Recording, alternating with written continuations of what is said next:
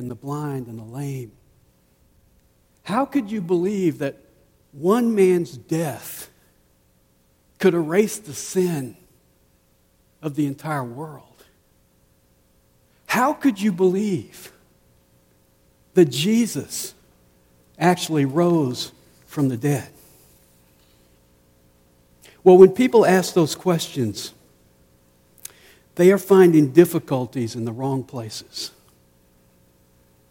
Because the real mystery of the gospel is not in the Good Friday message of atonement. And the real mystery of the gospel is not in the Easter morning message of the resurrection.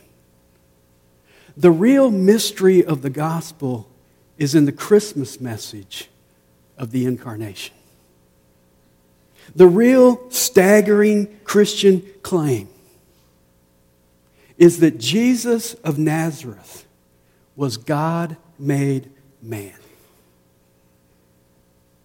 That God took on humanity without giving up deity, so that Jesus of Nazareth was as truly and fully divine as he was human. You see, the thing that happened at the first Christmas was the deepest and most unfathomable miracle of all.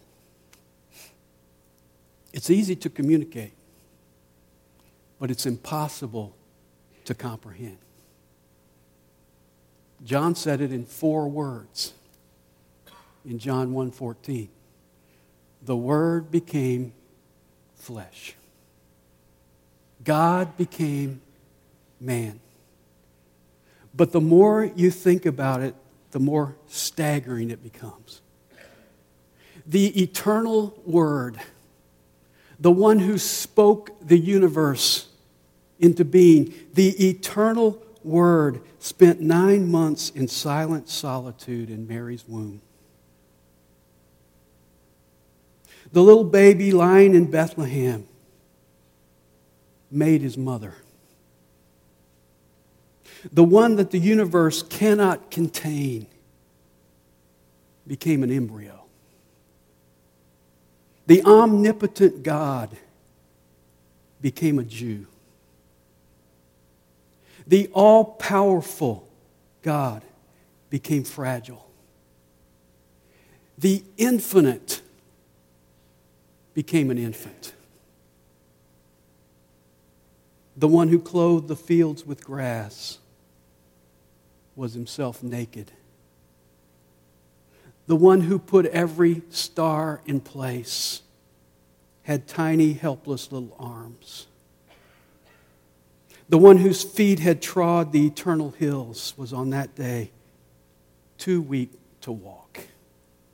Think about it. God couldn't walk.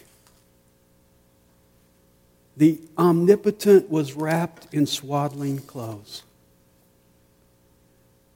The Almighty God appeared on earth as a helpless human baby. Think about that. He was a helpless human baby, unable to do more than lie there, stare, cry, wiggle, gurgle, coo, spit up, needing to be fed, needing to be changed, needing to be cared for like any other child. Nothing in fiction is so fantastic. Superman, Iron Man, forget it. Nothing in fiction is so fantastic as the truth of the incarnation. It is the greatest miracle of all. And when you fail to acknowledge what happened on that first Christmas day, then you will find difficulties in all of the rest of the gospel account. But once the incarnation is embraced as fact, once the incarnation is grasped as a reality, these other difficulties dissolve. If Jesus had been nothing more than a very intelligent, very remarkable, very great, very godly man it would be difficult to believe what the New Testament says about his words and his works. I certainly wouldn't believe it. But if we understand that Jesus is God, then everything else makes sense. It's not surprising that the supernatural one, who had no beginning and would have no end, would be born supernaturally of a virgin. It's not surprising that the one who created this world would come into this world creating bread and fish and wine and new limbs and health and life and new life. It's not surprising that the author and originator of life would rise from the dead. See, the surprising thing is not that he would rise. The surprising thing is that he would die at all. Charles Wesley writes, "'Tis mystery all, the immortal dies. Amazing love, how can it be that thou, my God, shouldst die for me?" Once we accept that Jesus is God, once we grasp that Jesus is God, it becomes unreasonable to find difficulty anywhere else. The incarnation is an unfathomable mystery, but it makes sense of everything else in the Bible. Now, every false religion and every cult goes astray on the truth of the incarnation. And that's why it's not surprising that they pervert the gospel. So when I am talking to someone who has twisted the gospel, I always come back to this same question: who is Jesus? And we find the answer at Christmas. That answer that's so clear in the Scriptures. Listen to what the prophet said. Isaiah 9:6 that you find on many Christmas cards says this: "A child will be born to us, a son will be given, and the government will rest on his shoulders, and his name shall be called Wonderful Counselor, Mighty God." Jesus is God. Listen to what Jesus himself said. He said, "He who has seen me has seen the Father. He who beholds me beholds the one who sent me." In John 10:30, he said, "I and the Father are one." And the Jews picked up stones to stone him. And Jesus said, "Why are you going to stone me?" And you know what they said? "Because you, being a man, make yourself out to be God." They understood his message. They just couldn't believe it. And so they accused him of blasphemy and picked up stones to kill him. Listen to what others said. Thomas, the guy who said, "I got to put my fingers in the holes where the nails were in his hands. I've got to put my hand in his side where the spear went, or I won't believe." And Jesus shows up to Thomas alive after his resurrection, and Thomas says those great words, "My Lord and my God." And Jesus doesn't say, "Whoa, you're going a little too far." Jesus says, "Because you have seen me, do you believe? Blessed are those who have not seen and yet believe." Believe what? That Jesus is our Lord and our God. Listen to what the Scriptures say. Two of the Gospels introduce Jesus in his birth. That's Matthew and Luke. Mark introduces Jesus as an adult. But John introduces Jesus before the beginning.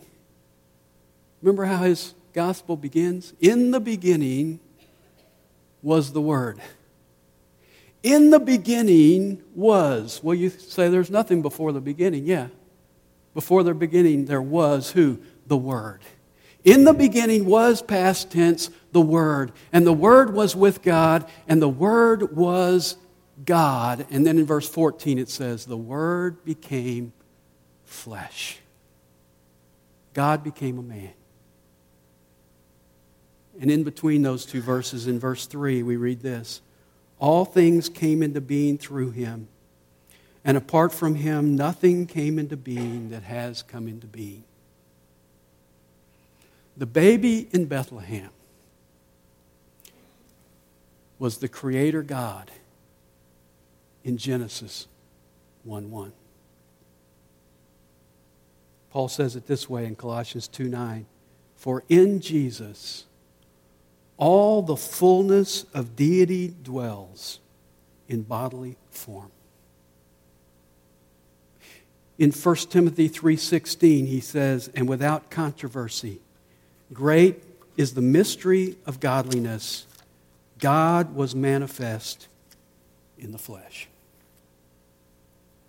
So what's the miracle of the incarnation? What's the mystery of the incarnation? The prophets said it. Jesus said it. Others said it. The Scriptures say it. God became man. The Word became flesh.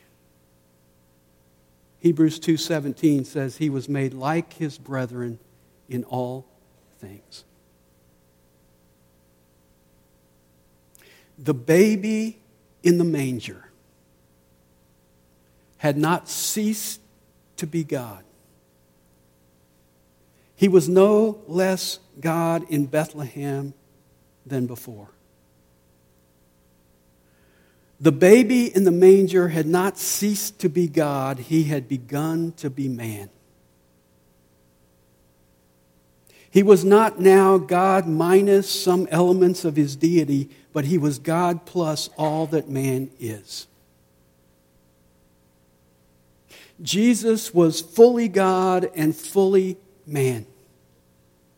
He was God as if He were not man, and man as if He were not God.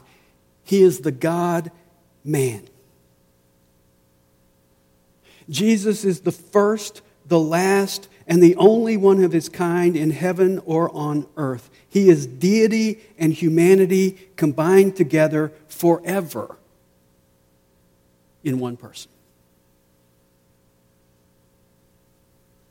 Now try to figure that out, and you can't. The mystery of the incarnation is unfathomable. I can formulate it into words, but I can't explain it.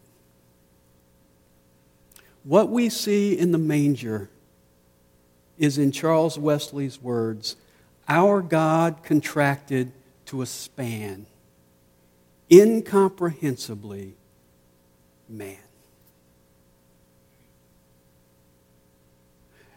And where our minds can go no further, we are wise, like the wise men, to contentedly worship.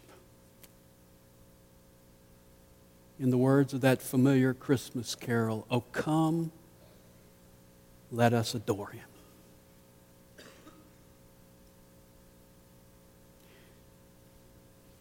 You say, well, Dan, if the incarnation isn't God minus something, then what does verse 7 mean in Philippians 2? Because it says in verse 6, He existed in the form of God, and then verse 7 says He emptied Himself and took the form of a bondservant. What does that mean? What did Jesus empty Himself of to become a man? What did He give up to become a baby in that stable in Bethlehem? Well, there's been a lot of speculation about that. Some say He gave up part of His deity.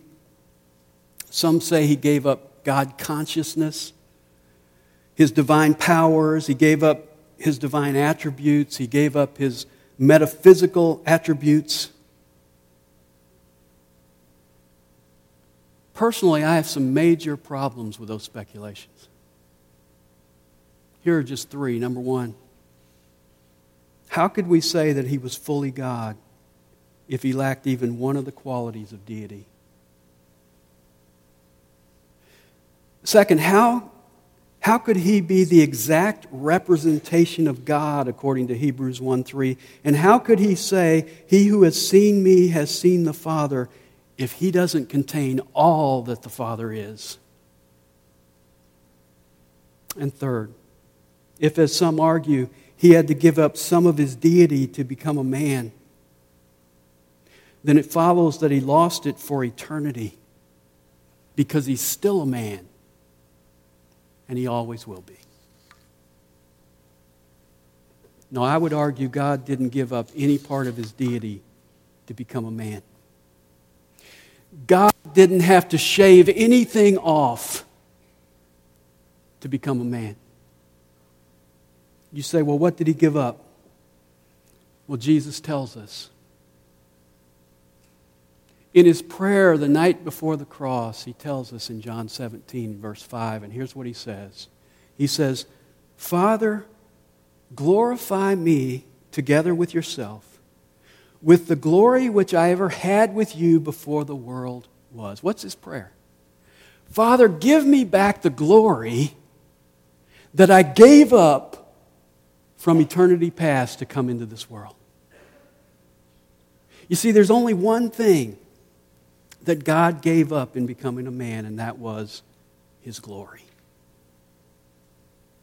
He didn't have His glory on this earth. He had it briefly on the Mount of Transfiguration when God pulled back the veil and He shone forth. But despite the pictures you see at Christmas time, Jesus did not have a halo. He didn't come with His glory.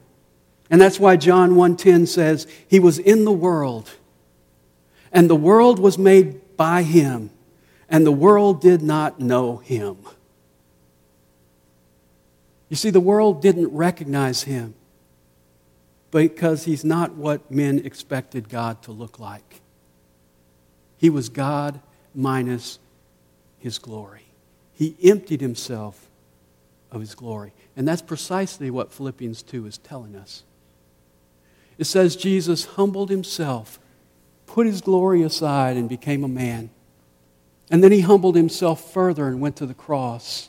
And as a result of that, therefore, God has highly exalted Him. God has given Him back His glory, and even greater glory than He had before. And that's the Christmas message. That God would humble Himself to become a man. And then as a man, He would humble Himself below any other man to go to the cross in our place. And that's why the Christmas message is full of hope today. Hope of forgiveness, hope of peace with God, hope of glory. All because Jesus humbled Himself, all because God humbled Himself to become a man in that stable. And then 30 years later, humbled Himself to hang on the cross. There is no more amazing message that the world has ever heard or will ever hear. And I want to tell you this morning, you will never fully understand it. But what you can't fully comprehend, you can still get excited about. What you cannot wrap your finite mind around, you can still embrace and celebrate. So the question I want to ask you this morning is, who is Jesus? Who is Jesus to you? Have you settled that question? That the baby in the stable in Bethlehem 2,000 years ago was the all-powerful God. And then if you settle that question, I want to ask a follow-up practical question. And it's the question I asked at the beginning. Have you got the Christmas spirit? You say, well, what is the Christmas spirit? Well, it's described in verse 5 of Philippians 2, the first verse that we read. It says, have this attitude in yourselves, which was also in Christ Jesus. The Christmas spirit is the attitude of Jesus personified in you and personified in me. The Christmas spirit is to do what Jesus did at the very first Christmas. He practiced the principle of humbling himself in order to be exalted by God. And because that's the Christmas spirit, I think we need to redefine our concept of it. And so in closing today, I want to give you 7 clarifications about the Christmas spirit. These are things I thought of. They're not a complete list. And I'll hit them real quick. Number 1, the Christmas spirit is not a feeling, it's an attitude. Have this attitude in you, or your Bible may say have this mind in you, because the word really means a mindset. That the direction of your thoughts line up with the direction of Jesus' thoughts, that he wanted to humble himself in order to be exalted. It's not a feeling, it's an attitude. Secondly, it's not seasonal, it's a lifestyle. God didn't intend for us to do this for 3 weeks in December.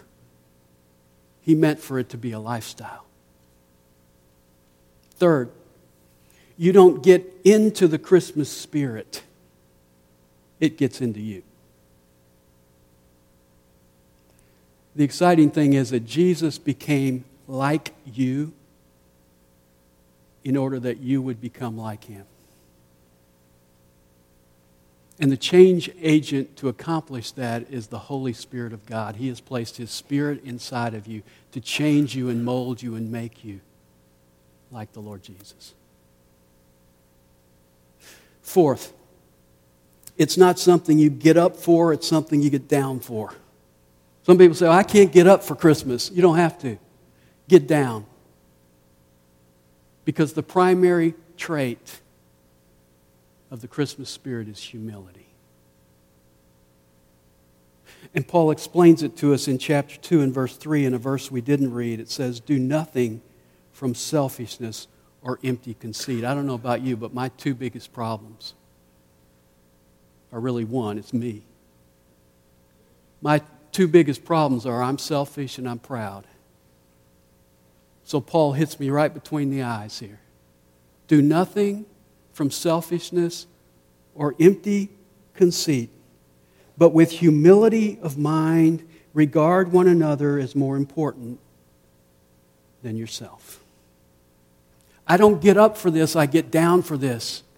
I get rid of my selfishness and my pride so that I see other people now as more important than me. Fifth, the Christmas spirit is not just about a birth, it's about a death. Because Jesus came to Bethlehem to go to Calvary. And here in Philippians 2, it says the extent of his humility was the cross. And God is calling you to that same mindset. He wants to take you to that same place, death to self. Because it's only through death to self that I'm freed from self. It's only in death to self that I'm freed from that pride. And it's only in death to self that I'm freed to truly love other people. Sixth clarification. It's not about getting, it's about giving. 2 Corinthians 8:9 says, you know the grace of our Lord Jesus Christ, that though he was rich, yet for your sake he became poor, that you through his poverty might become rich. Christmas spirit is the spirit of those who, like Jesus, practice the principle of making themselves poor in order to make others rich. It's giving. Not just a gift, but yourself. It's giving, not just a gift, but your interest, your value, the importance. You put it on someone else instead of yourself. It's giving, not just a gift, but your complete worship to God. And then seventh and finally, the Christmas spirit is not celebrating a day. It's celebrating a person. Each year at Christmas time, Cardinal Glennon Children's Hospital in St. Louis asks people from around the world to send messages of hope to sick and injured children who are going to be hospitalized during the holidays to encourage them. And to promote this, they run a 30-second public service spot on national television. This year's spot was set to run on ESPN. An article in Thursday's Post-Dispatch informed readers that ESPN refused to run the ad because it had the following line in it. At Cardinal Glennon, we celebrate the birth of Jesus. When asked why they wouldn't run the ad, the hospital was told by ESPN that the reference to Jesus was, quote, problematic to them.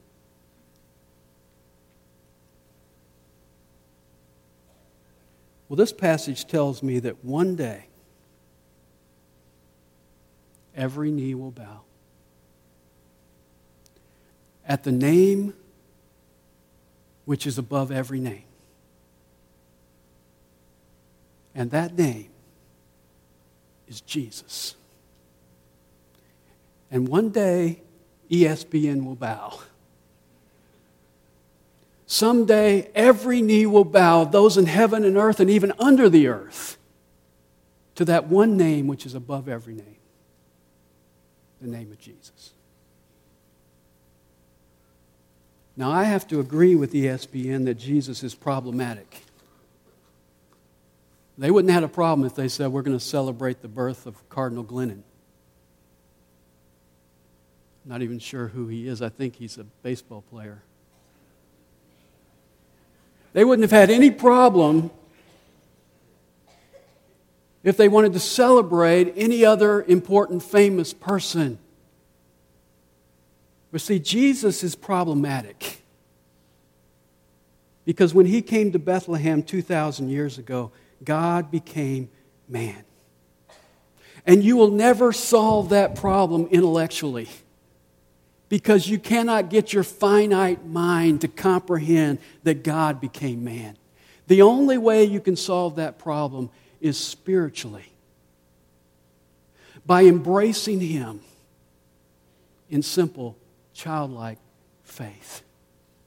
And when you do, then you can assume the posture that he assumed, that is to bow in humility. To bow to obey the Father no matter what, even if it means going to the cross. To bow and serve others so that I consider them more important than myself. And to bow to glorify God in all that I do and say. And when you do that, then you'll be able to say, I have the Christmas spirit.